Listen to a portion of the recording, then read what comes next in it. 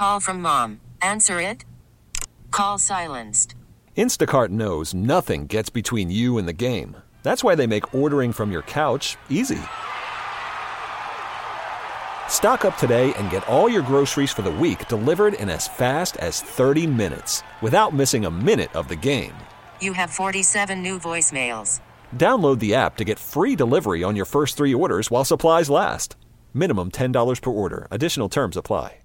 We really need new phones. T-Mobile will cover the cost of 4 amazing new iPhone 15s, and each line is only $25 a month. New iPhone 15s? It's better over here. Only at T-Mobile, get 4 iPhone 15s on us and 4 lines for $25 per line per month with eligible trade-in when you switch. Minimum of 4 lines for $25 per line per month with autopay discount using debit or bank account. $5 more per line without autopay, plus taxes and fees. Phone fee at 24 monthly bill credits for well-qualified customers. Contact us before canceling account to continue bill credits or credit stop and balance on required finance agreement due. $35 per line connection charge applies. See T-Mobile.com. This is Jon Lyons right now on WEEI.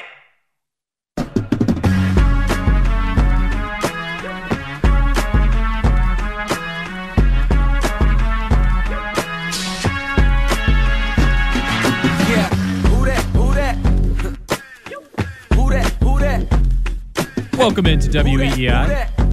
I'm Jon Lyons. I'm going to be with you for the next 3 hours. Just me. But I do have some friends to help me along. I got Joe Braverman producing. Howdy, John. Thank goodness you're here, Joe. Because otherwise I'd be all alone. So I got Joe Braverman here. We're going to have Justin Turpin coming in later. And on the Harbor One hotline, usually on WEEI, like when we're on the weekends, we don't have that many guests. But there's a lot of big Boston sports news going on this weekend. So I wanted to have a couple experts on. We're going to have Nat Gordo at 12:20 to talk about the Red Sox signing Lucas Giolito. You may know him on Twitter as Boston Sports Gordo, but we're going to have him on at 12:20. We're going to have Keith Smith, who covers the NBA and the Celtics for Spot Rack, on at 1:20 to talk about the Celtics.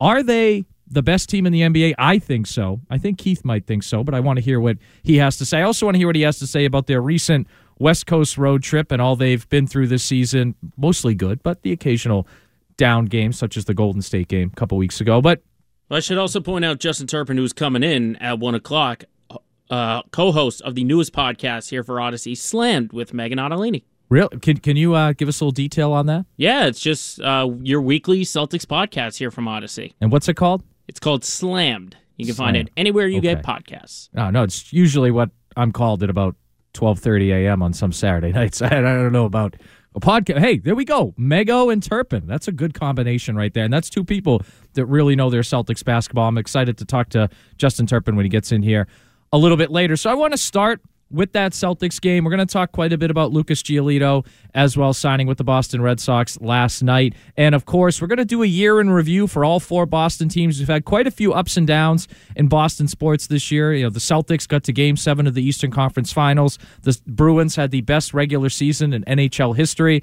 The Patriots drafted a guy I loved in the first round. And the Red Sox, they signed Lucas Giolito, so we'll give them that. However, all 4 teams also had some major negatives this year, so I want to get into both sides of it. But I want to start, like I said, with that Celtics game last night.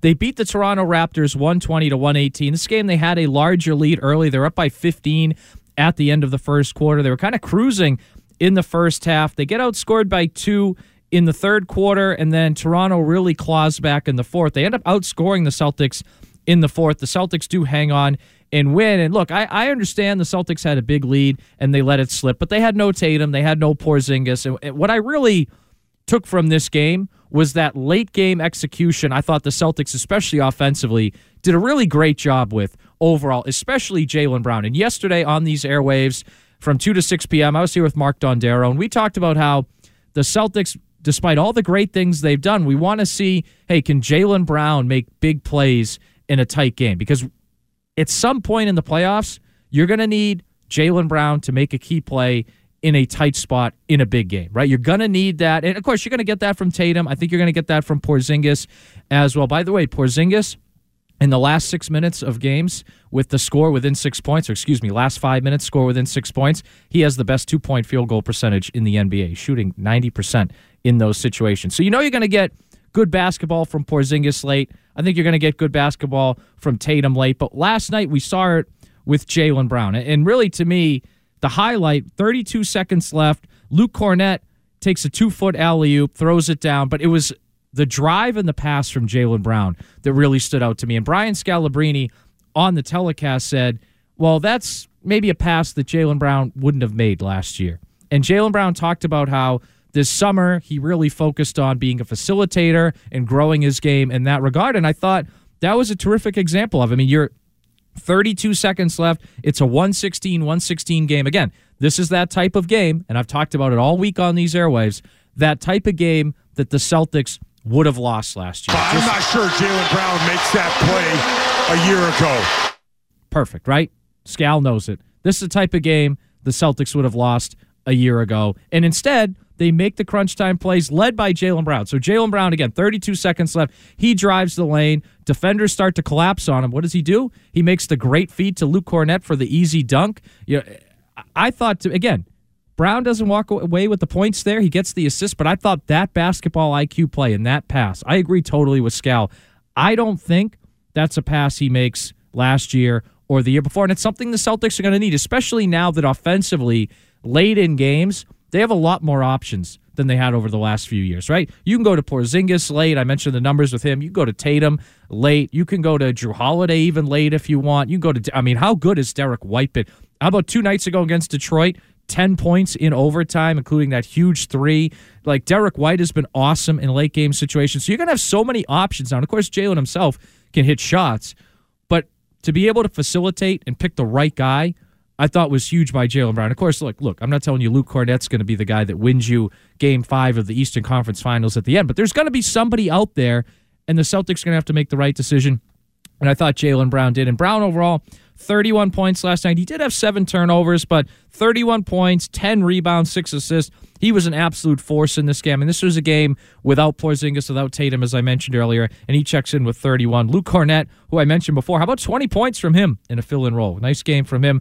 And Derrick Murder Cornett with his game of their life. Joe Braverman, is there a Celtics player playing better right now than Derrick White? Not at all. I don't think so. At all. And look, I know Tatum's the first-team All-NBA guy. I know Porzingis is the unicorn and arguably the biggest X factor that the Celtics have. And I know Jaylen Brown is the Supermax guy who's also a second-team All-NBA guy. But right now, over the past 2 weeks, Derrick White has arguably been the best player on the Boston Celtics. And I think that's great to see because this is a guy that he came over from the Spurs a couple of years ago, made some early contributions. I thought last year, for long stretches of the season, he was the second or third best player on the Boston Celtics. Now he's playing sometimes like the second or third or fourth even best player because they have so many options. But then there's nights that he's playing like the best player on the Celtics. I mean, Sacramento last week, they come off that tough loss to Golden State, which, by the way, Derrick White had 30 points in. But then he has 28 points against Sacramento in that game, that bounce-back game. He has 18 points against the Clippers, 18 points against the Lakers, 23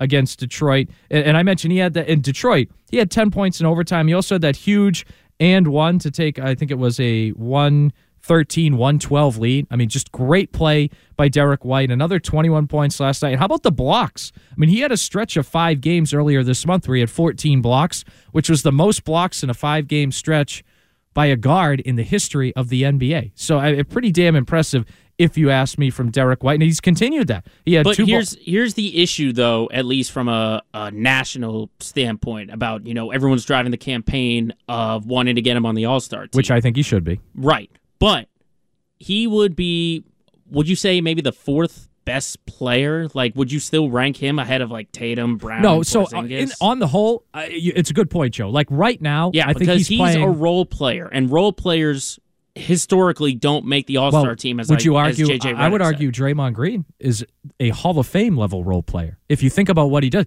defense, tenacity, he'll hit some shots, but that dynasty, yeah, Steph and Clay were the shooters, the Splash Brothers.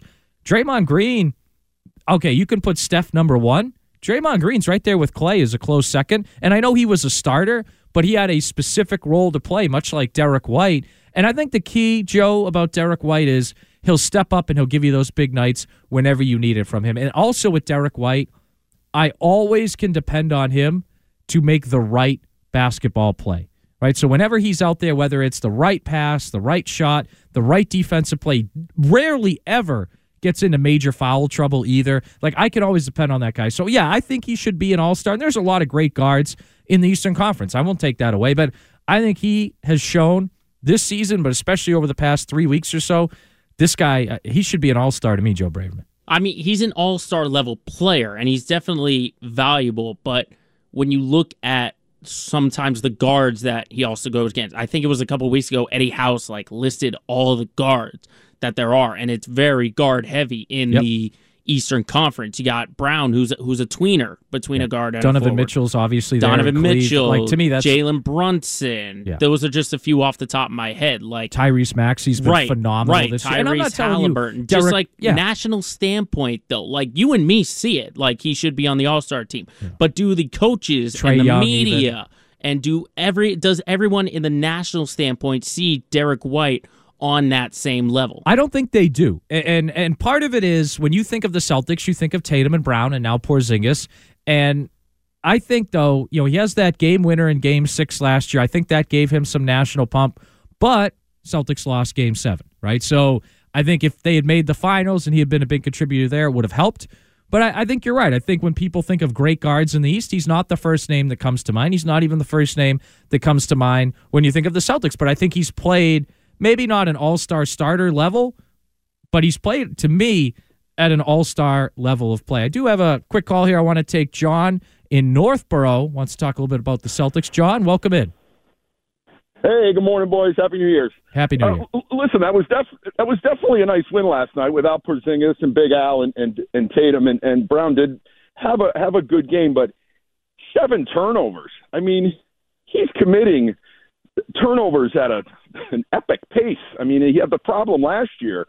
So, I mean, it's a tie ball game there at the end, but, is it tied if he doesn't have 7 turnovers?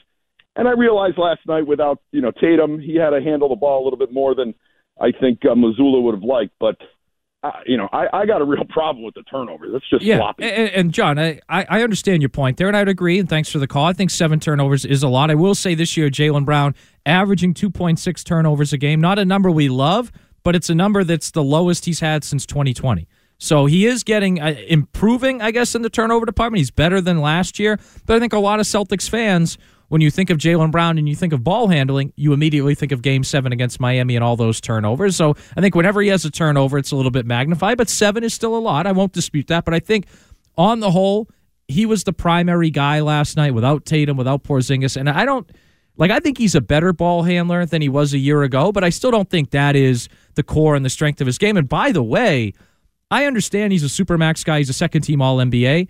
But if ball handling is always something that is not an ultimate strength of his, he can still be a great player. I mean, how many guys have we seen in the NBA be great players who are catch-and-shoot shooters or great defenders or guys who are just great athletes and can get to the bucket, right? So he doesn't have to be this facilitator, especially on a team that has Derrick White, who I mentioned is playing like an all-star, that has Drew Holiday, who's won an NBA championship as a facilitating guard and can also score in his own right. You have Peyton Pritchard coming off the bench. Tatum can handle the ball as well. So you have plenty of guys that I think can handle the ball pretty well. So, yeah, look, is Brown going to have to do it sometime? Sure. Do I want him to have 7 turnovers in a game? No.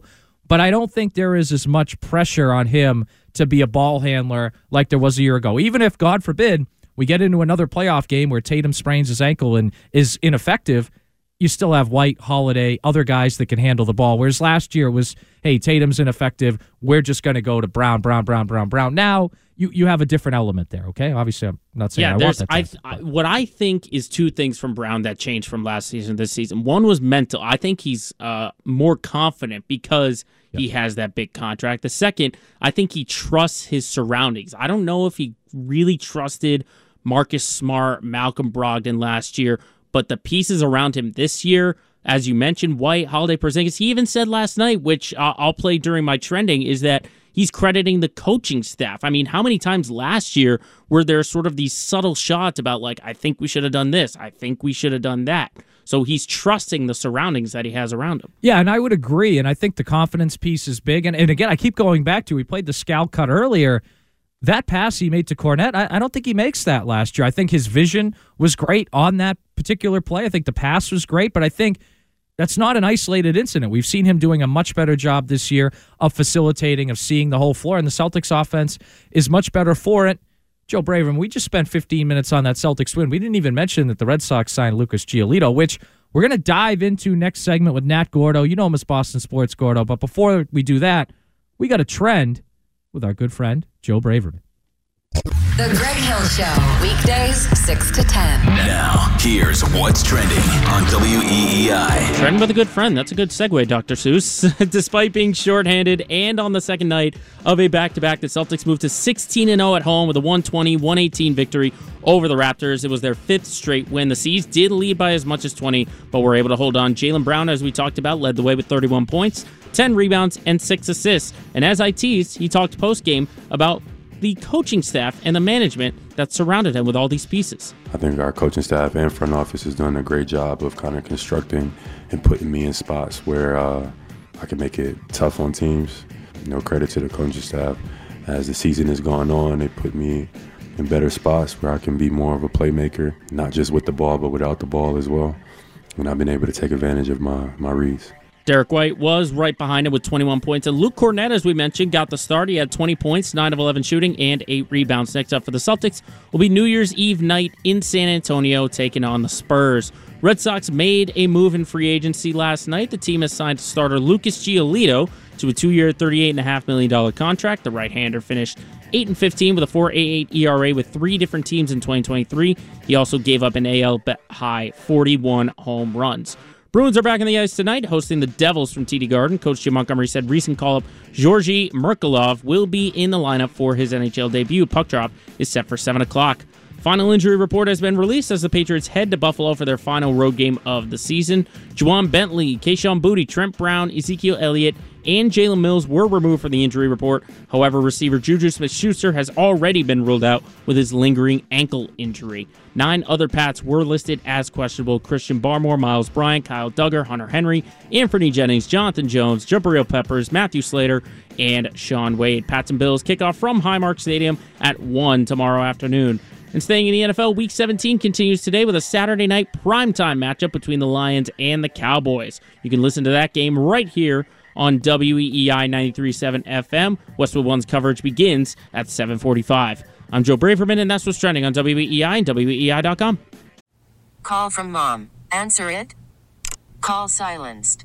Instacart knows nothing gets between you and the game. That's why they make ordering from your couch easy. Stock up today and get all your groceries for the week delivered in as fast as 30 minutes without missing a minute of the game. You have 47 new voicemails. Download the app to get free delivery on your first 3 orders while supplies last. Minimum $10 per order. Additional terms apply. T-Mobile has invested billions to light up America's largest 5G network, from big cities to small towns, including right here in yours. And great coverage is just the beginning. Right now, families and small businesses can save up to 20% versus AT&T and Verizon when they switch. Visit your local T-Mobile store today.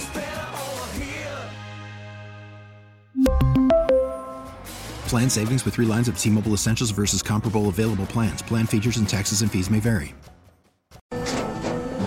After the end of a good fight, you deserve an ice-cold reward. Modelo is the mark of a fighter. You've earned this rich golden lager with a crisp, refreshing taste. Because you know, the bigger the fight, the better the reward. You put in the hours, the energy, the tough labor. You are a fighter, and Modelo is your reward. Modelo, the mark of a fighter. Drink responsibly. Beer imported by Crown Imports, Chicago, Illinois.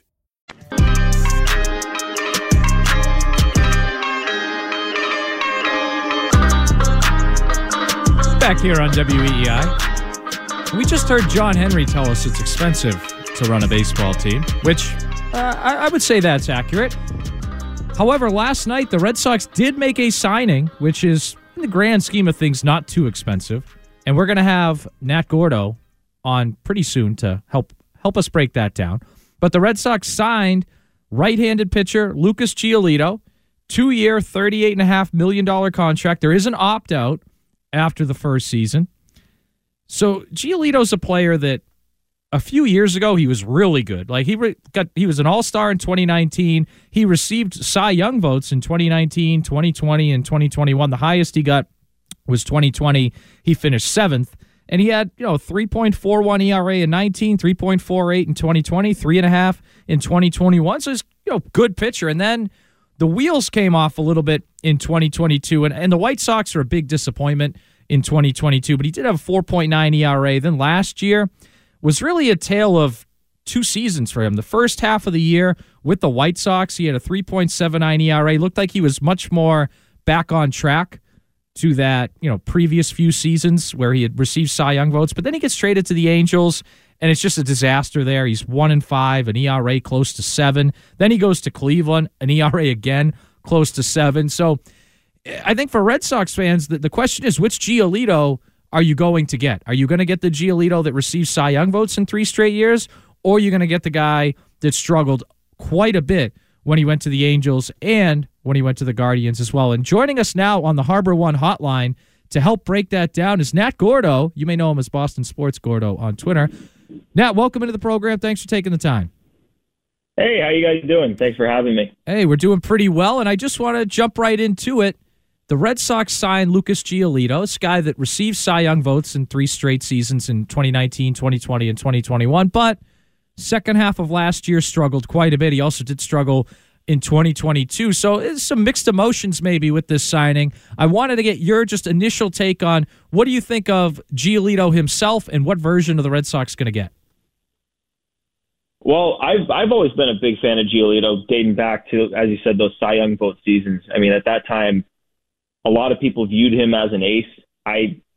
He's 29, or he's going to be 29 on opening day. I don't think that is fully behind him. He could be that again. He flashed it at the first half of last year. Mid-3s ERA heading into the All-Star break, had some All-Star consideration. This is a guy who can still miss a lot of bats. Like, this isn't like I think a lot of people see the ERAs the last couple of years and their minds just go to Corey Kluber. You think that like, oh, he's washed. He hasn't been good for a couple of years, but he's 29. He still misses bats. Like, there's a lot still left in there. And, it's a 2-year commitment if all fails. It's not the end of the world if it does fail, but this is a high upside signing.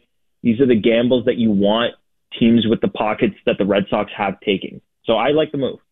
And one thing I found interesting is last year he gives up 41 homers, but in his first 21 starts, he gave up 20. Still not great, but 21-20. But then in those last 12 starts, he gave up 21 homers in those last 12 starts alone. So was this an instance of he just fell apart later in the year? Was it the teams he was on, the ballparks he was pitching in after the why did he go from a guy giving up, 20 homers in his first 21 starts to 21 in 12? Well, you look at the years previous to 2022, he let up 24. 2021, he let up 27. The 41 that he let up last year is the outlier, and a lot of that, as you said, was that second half of the year. He was going through some personal things, and then obviously gets traded from Chicago all the way to LA. And we all know what was going on with that Angels team last year, kind of a dumpster fire. Then gets traded again late, or he gets waived, and Cleveland picks him up. So he's going across the country. His personal life he's going through some things. It's not all that surprising to me that his season kind of fell off the wagon. Maybe a little bit more than it should have, but you hopefully you get him some stability. You get him, in a good baseball town with hopefully we think a good pitching infrastructure coming into place. He hopefully sets him up for a rebound. Yeah, and you mentioned that this is the type of move a team like the Red Sox can make, right? A guy who's had some success previously, a little bit of a tough year last year, but they can invest in it. Do you kind of have a sense, like, what version of Giolito do you really like? Is this going to be a guy that could be that ace that you mentioned, like that he has that potential? Or is this a guy we should look at as, an innings guy, solid second or third starter? Do you think he can get to that ace level that we've kind of seen in the past? Well, as far as the Red Sox should be planning for, I don't think they should plan on him being that ace. I think, his floor, even at his worst, he's making 30, 32 starts a season. So and he eats innings too. So like that is floor, even if he's not the Giolito of old, he's going to do that. I want the Red Sox to look at him as that. And if he gets back to the form that, he had in 2020, 2019, 2021, stuff like that, that's great. But view him as an innings eater, mid-rotation guy worst case, he solidifies the back end of the rotation with innings. I think the Sox should be trying to get another guy that's better than Giolito to be the move of the offseason, but a move like this is something they needed to make, something a team like the Red Sox, not just with the space below the tax they have, but the deep pockets that they do have. It's a move they needed to make. It's funny, you kind of led right into my next question, because I still feel, and it seems like you agree, they need another frontline type starter if they're going to solidify this rotation. I mean, I like Brian Bayo. You know, if you can get Chris Sale healthy, that's great, but we can't depend on that. I like James Paxton if they re-sign him, but the health is still a question there. So my question to you, do you think they'll actually pony up and go out and get that frontline guy one way or the other? You know, it's tough because based off of the reports that we're reading from, you know, all the great beat writers covering the Red Sox, it just, and the national guys too, it just doesn't necessarily seem like they're about to spend big money for a Blake Snell or a Jordan Montgomery. You know, there was that report from Mass Live's Chris Cotillo yesterday that agents have been asking him why the Red Sox are operating like a small market team. Now, that doesn't mean that they can't go out and trade for a frontline guy. You know, we've heard that they've called up the Mariners about their guys. George Kirby's over there, Bryce Miller, Brian Wu. Like, those guys could be available. The Marlins have, you know, Jesus Luzardo is really good. Edward Cabrera's got frontline upside, though he's been injured a lot in his brief career.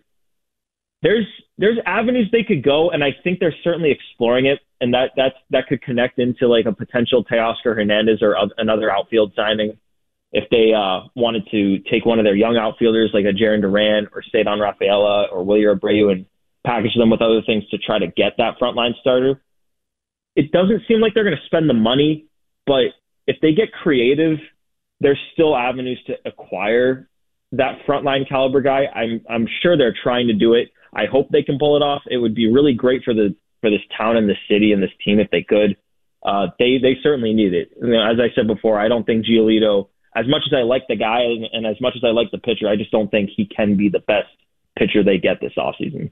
Talking about Nat Gordo, a.k.a. Boston Sports Gordo on Twitter, also co-host of the Play Tessie podcast, if you haven't checked that out yet. And look, you mentioned agents are asking why the Red Sox are operating like a small market team and that the trade market may be an active spot for them. I mean, what I can't figure out, and I'm wondering if you could shed some light, why is that? Like, why are the Red Sox, of all teams, especially when there are so many great pitching options out there, whether it's Montgomery or Snell, or maybe you like Corbin Burns or Dylan Cease or one of the guys from the Marlins, whoever it is, why are they operating in this manner? You know, that's a great question, and it's one I don't necessarily have the answer to it. I don't know if anyone has the answer to that except maybe John Henry. There. Yeah, but it feels like their priorities are in building up the Fenway Sports Group portfolio. Like, they just bought the Penguins, and we hear about the stuff at the PGA. Peter Gammons is tweeting today about something with like Indian cricket. I don't know. Like, they're all over the place with this, and you know, it felt before for the better part of 20 years that it felt like they were solely focused on building the Red Sox into an empire, but now it sort of feels like their priorities are building the entire Fenway Sports Group portfolio into an empire and just owning as many successful, profitable teams as possible. And I think that with the expanded playoff format, they believe that there is a way to get the Red Sox to the playoffs consistently without spending the amount of money that teams like the Dodgers or the Mets or the Yankees spend. And it hasn't gotten them consistently there to this point, but you know, a lot of that farm system that they've been working to develop hasn't reached the majors. So I guess it sort of remains to be seen, but it is a scary time for Red Sox fans just as it pertains to ownership's commitment, at least as it seems from the outside. Yeah, the phrase that kind of creeps into my head when you give that answer is bridge year, which I really hope is not the case. I do want to shift gears here, though. We've talked a lot about the pitching staff. Reports are the Red Sox are heavily interested in Teoscar Hernandez. What are your thoughts on him? And also kind of what, if anything, you think they should do to address their lineup? Oh, I'm glad that they're looking at bats. At the winter meetings, Craig Breslow kind of downplayed the team's need for a big right-handed bat to sort of protect Devers going between him and Costas in that lineup. And they're so heavily focused on pitching, and like obviously they should be, but that lineup last year was good. It wasn't great, and you're subtracting Justin Turner, who was probably the most consistent hitter they had all season, and obviously the leader of the team. So I'm glad that they're exploring those avenues. And to touch on your point about Teoscar Hernandez, I think that move is more significant in the sense that it could allow you avenues to trade from your young pack of outfielders. Like, yes, he is a good right-handed bat, and he's certainly hit well in Fenway Park in the past. The declining OPS every single year is a little bit concerning, which is why I think the team might not necessarily want to give him 4 years, the 4 years that he's reportedly seeking. But if they could lock him in for 3 years and open up the door to trade, to create like a super surplus in the outfield, trade a Jared Duran or a Cedon Rafaela or a Wilyer Abreu, you could package that up with, you've got a ton in your farm system right now in terms of bats at least. You package that stuff up and you might be able to get yourself a pretty good pitcher, maybe even without trading any of the big three prospects. I'm talking Marcelo Meyer, Roman Anthony, Kyle Teal. There's a door there, and a potential Teoscar Hernandez signing kind of opens that door.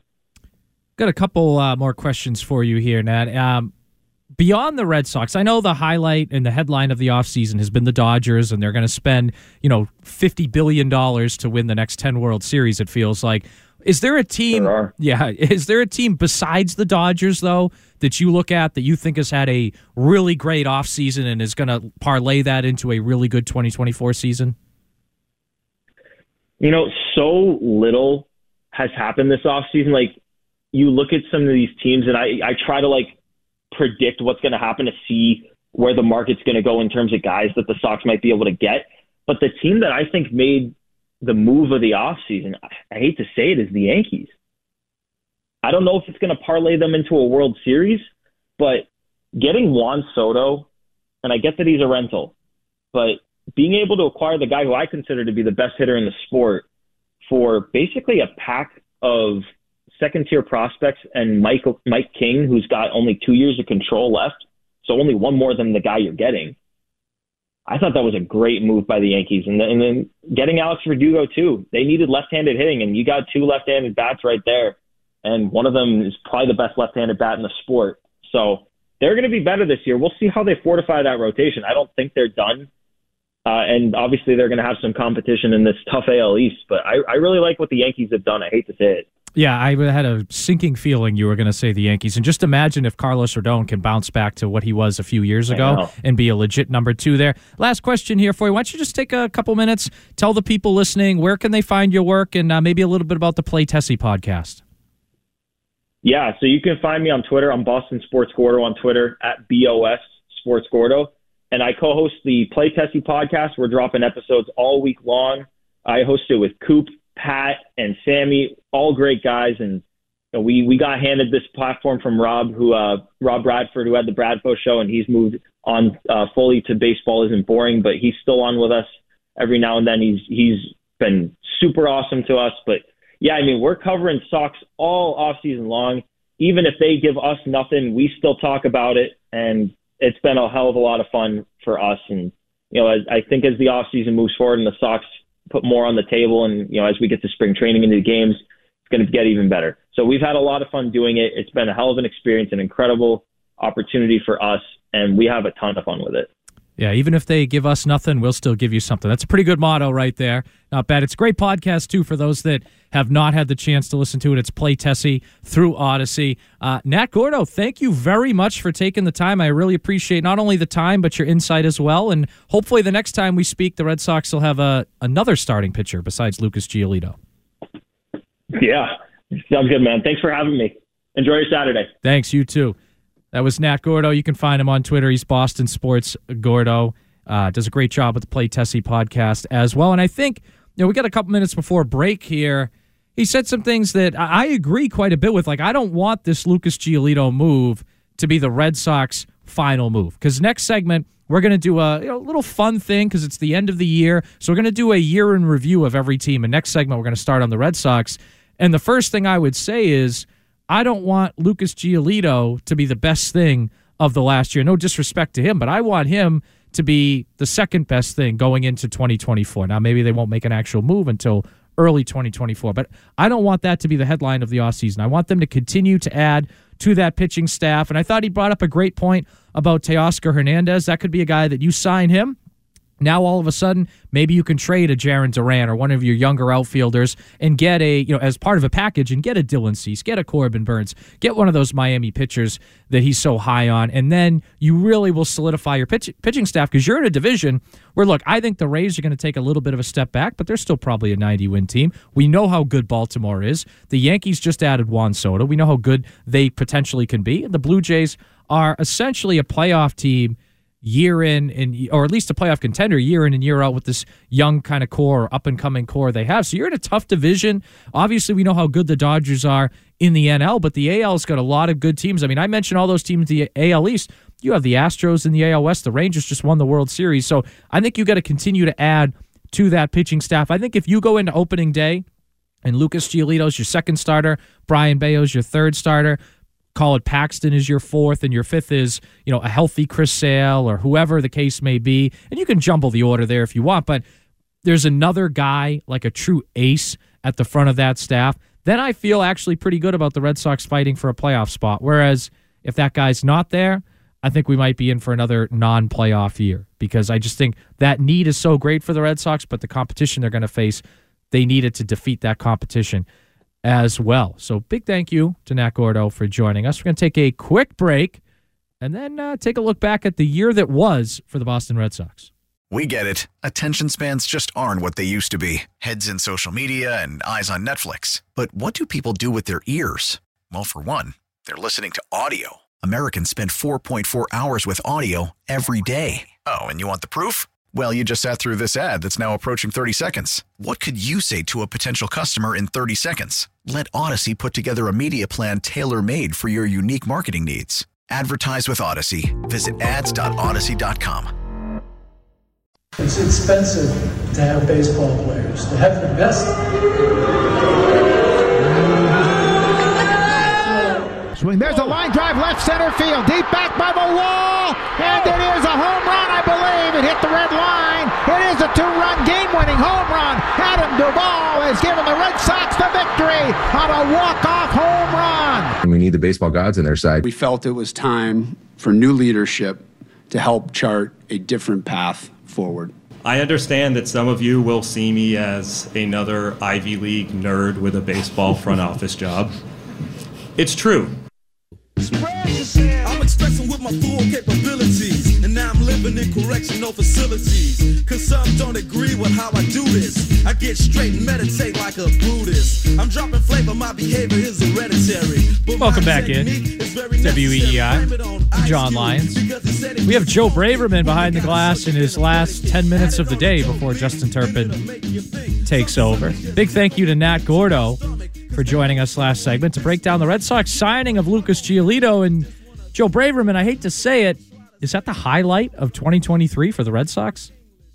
I mean, what do we define as like a highlight? Because like we just played highlights, but they're really lowlights. Yeah, and we're talking about a team in the Red Sox that they finished 78 and 84, last place in the AL East, a whopping 23 games out of first place behind the Baltimore Orioles, who won the division. Obviously, yeah, I don't think it's the highlight. I think, at least for me, the highlight is the emergence of Tristan Casas. Yeah, and I think Tristan Casas, before he got hurt, he was my pick for Rookie of the Year. I thought he was terrific, really, from like mid-May on. Like when he came up or early in the season, he had that really difficult stretch early in the year, and then it felt like it just kind of clicked for him.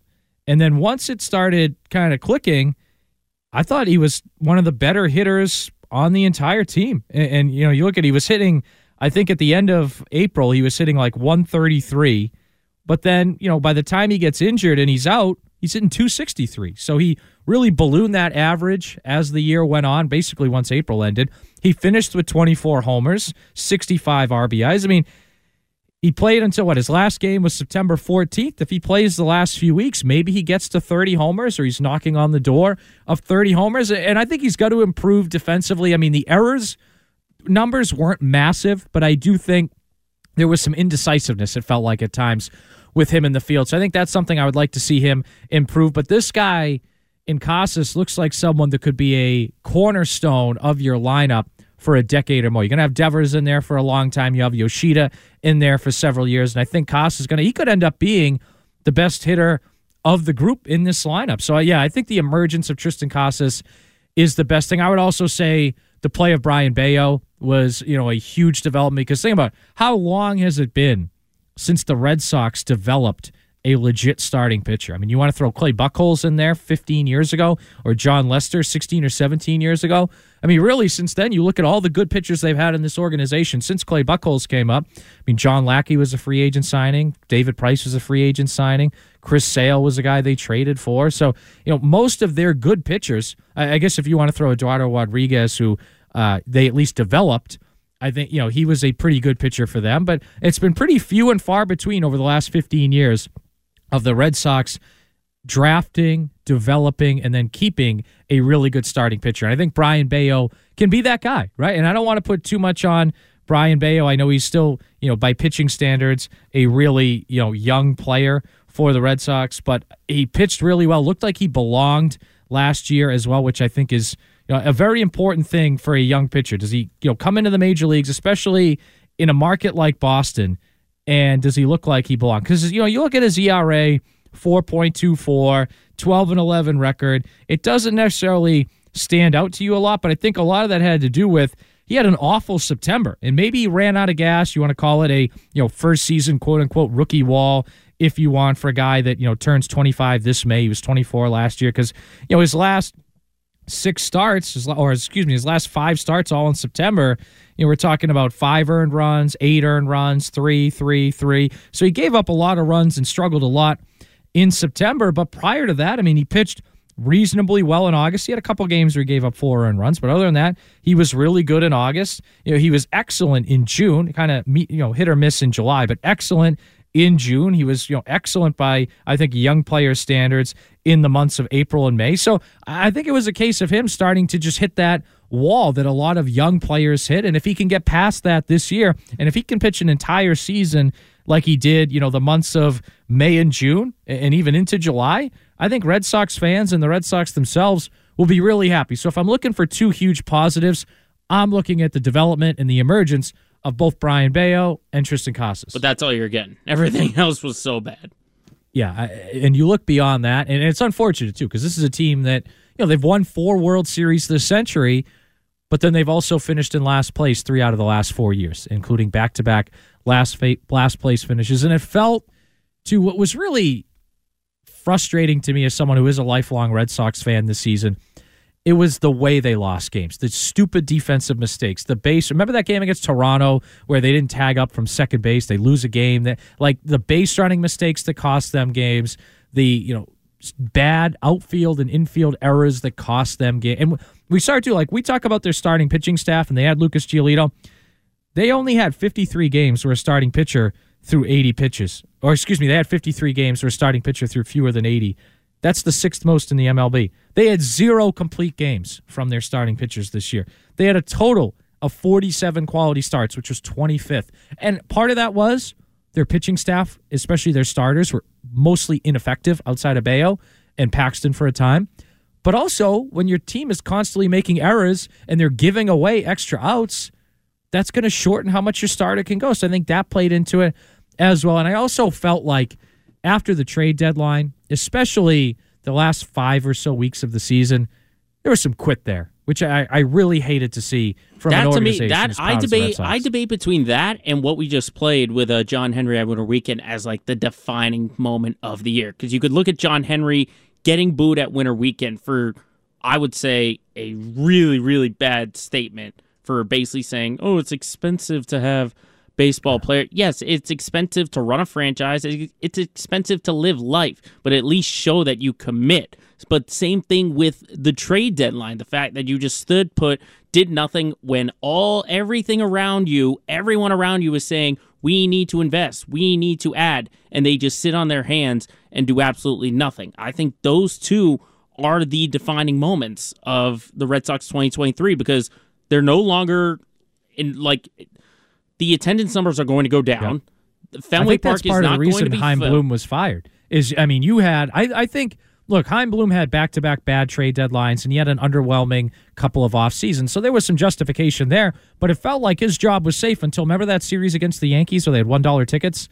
Like, it felt like that turned the corner. Just for reference, folks, because Joe Braverman brought up a good point about John Henry saying it's expensive.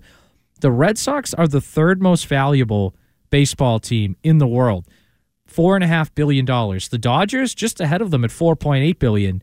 Yet the Dodgers are spending all this money, not just on Yamamoto and Ohtani, but they spend a lot on player development and improving their farm system, which the Red Sox have improved their farm system, but I would not confuse their player development operation with the Dodgers either. And Which is why the issue now is until John Henry tells Craig Breslow, hey, spend to win, no one's going to be invested. No one's going to be interested in this team. Yeah, like I could see the Red Sox, if they walk into next year with just Giolito being their only big upgrade, would they be better than last year? Yeah, I would think so, because I think Casas will continue to develop. Yoshida will be good.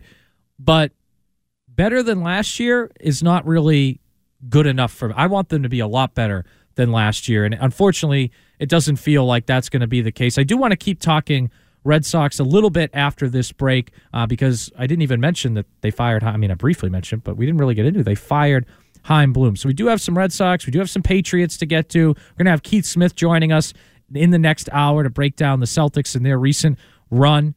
But until then, we'll take a quick break. We'll be right back. T-Mobile has invested billions to light up America's largest 5G network, from big cities to small towns, including right here in yours. And great coverage is just the beginning. Right now, families and small businesses can save up to 20% versus AT&T and Verizon when they switch. Visit your local T-Mobile store today.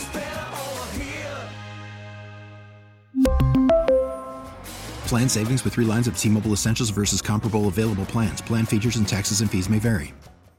We get it. Attention spans just aren't what they used to be. Heads in social media and eyes on Netflix. But what do people do with their ears?